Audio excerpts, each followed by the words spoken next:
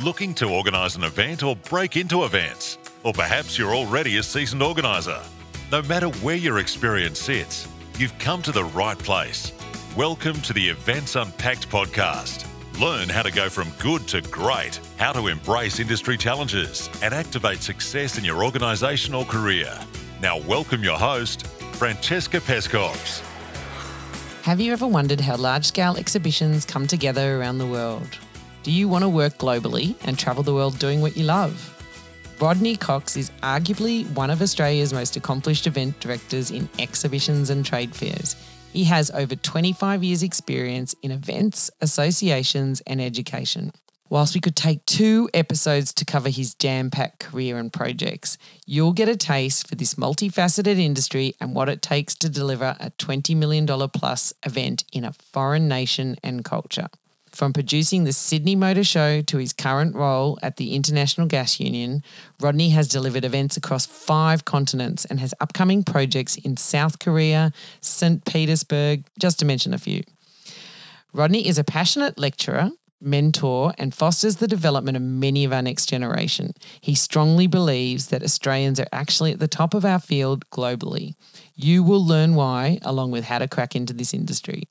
He's very pragmatically philosophical in his approach on how we can expect to produce events during and after the crisis. He offers solutions and predictions for a positive way forward.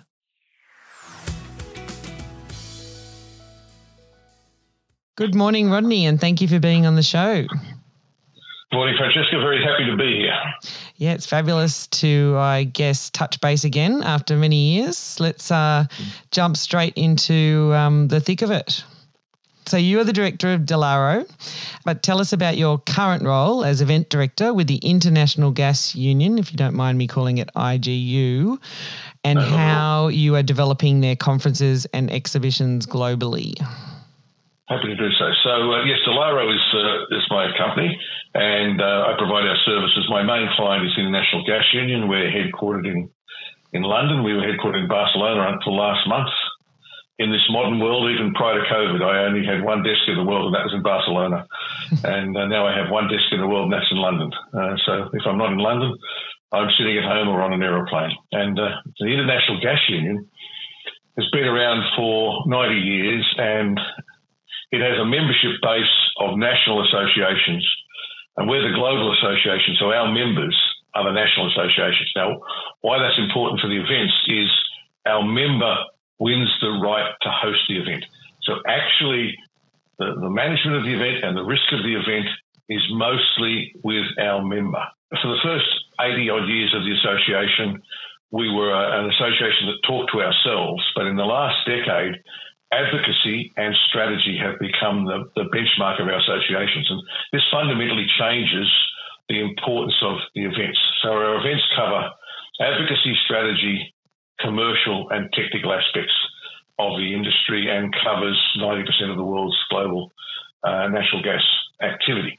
Right. So it's all around natural gas around the world globally, including Australia. Yep. Australia is a member, but it's a coincidence that I'm in Sydney. I wouldn't speak to a person in Sydney once a month. Wow. My work's all around the world. I've only run one show in Australia in 20 years. So very globally thinking. So what my role is, as the IGU moved towards being outward thinking, they then realised that they needed standard objectives and outcomes and for their events, against the background of where the management of the event is really with the host association. So my job is very much a carrot, not a stick, working with the national associations to get consistency of branding, consistency of product, consistency of message, so that as we are an outward-looking organisation, we speak consistently as the event moves around the world. We have 3 events. Each event is held once every 3 years. So over a 3-year period, we do each of our big events once. Right. So I noticed that you've got upcoming events in South Korea, St. Petersburg and more.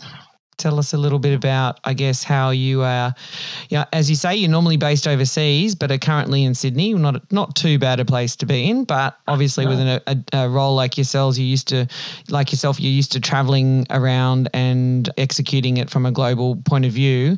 How are you managing the projects at the moment? Well, one of the challenges we generally have is that almost by definition, if our member wins the right to host the event, there is nobody in their national association who has ever run it before. So, for example, we did the World Gas Conference, our $25 million biggest event in Washington, D.C. In 2018, sorry, so that was our most recent one. Who was the member? The American Gas Association was the member, very professional member. There was one person in the team who was still there from the 30 years earlier when they'd organised it. Now, why this is important is because we have a model that says we give our event to a team that's never done it before.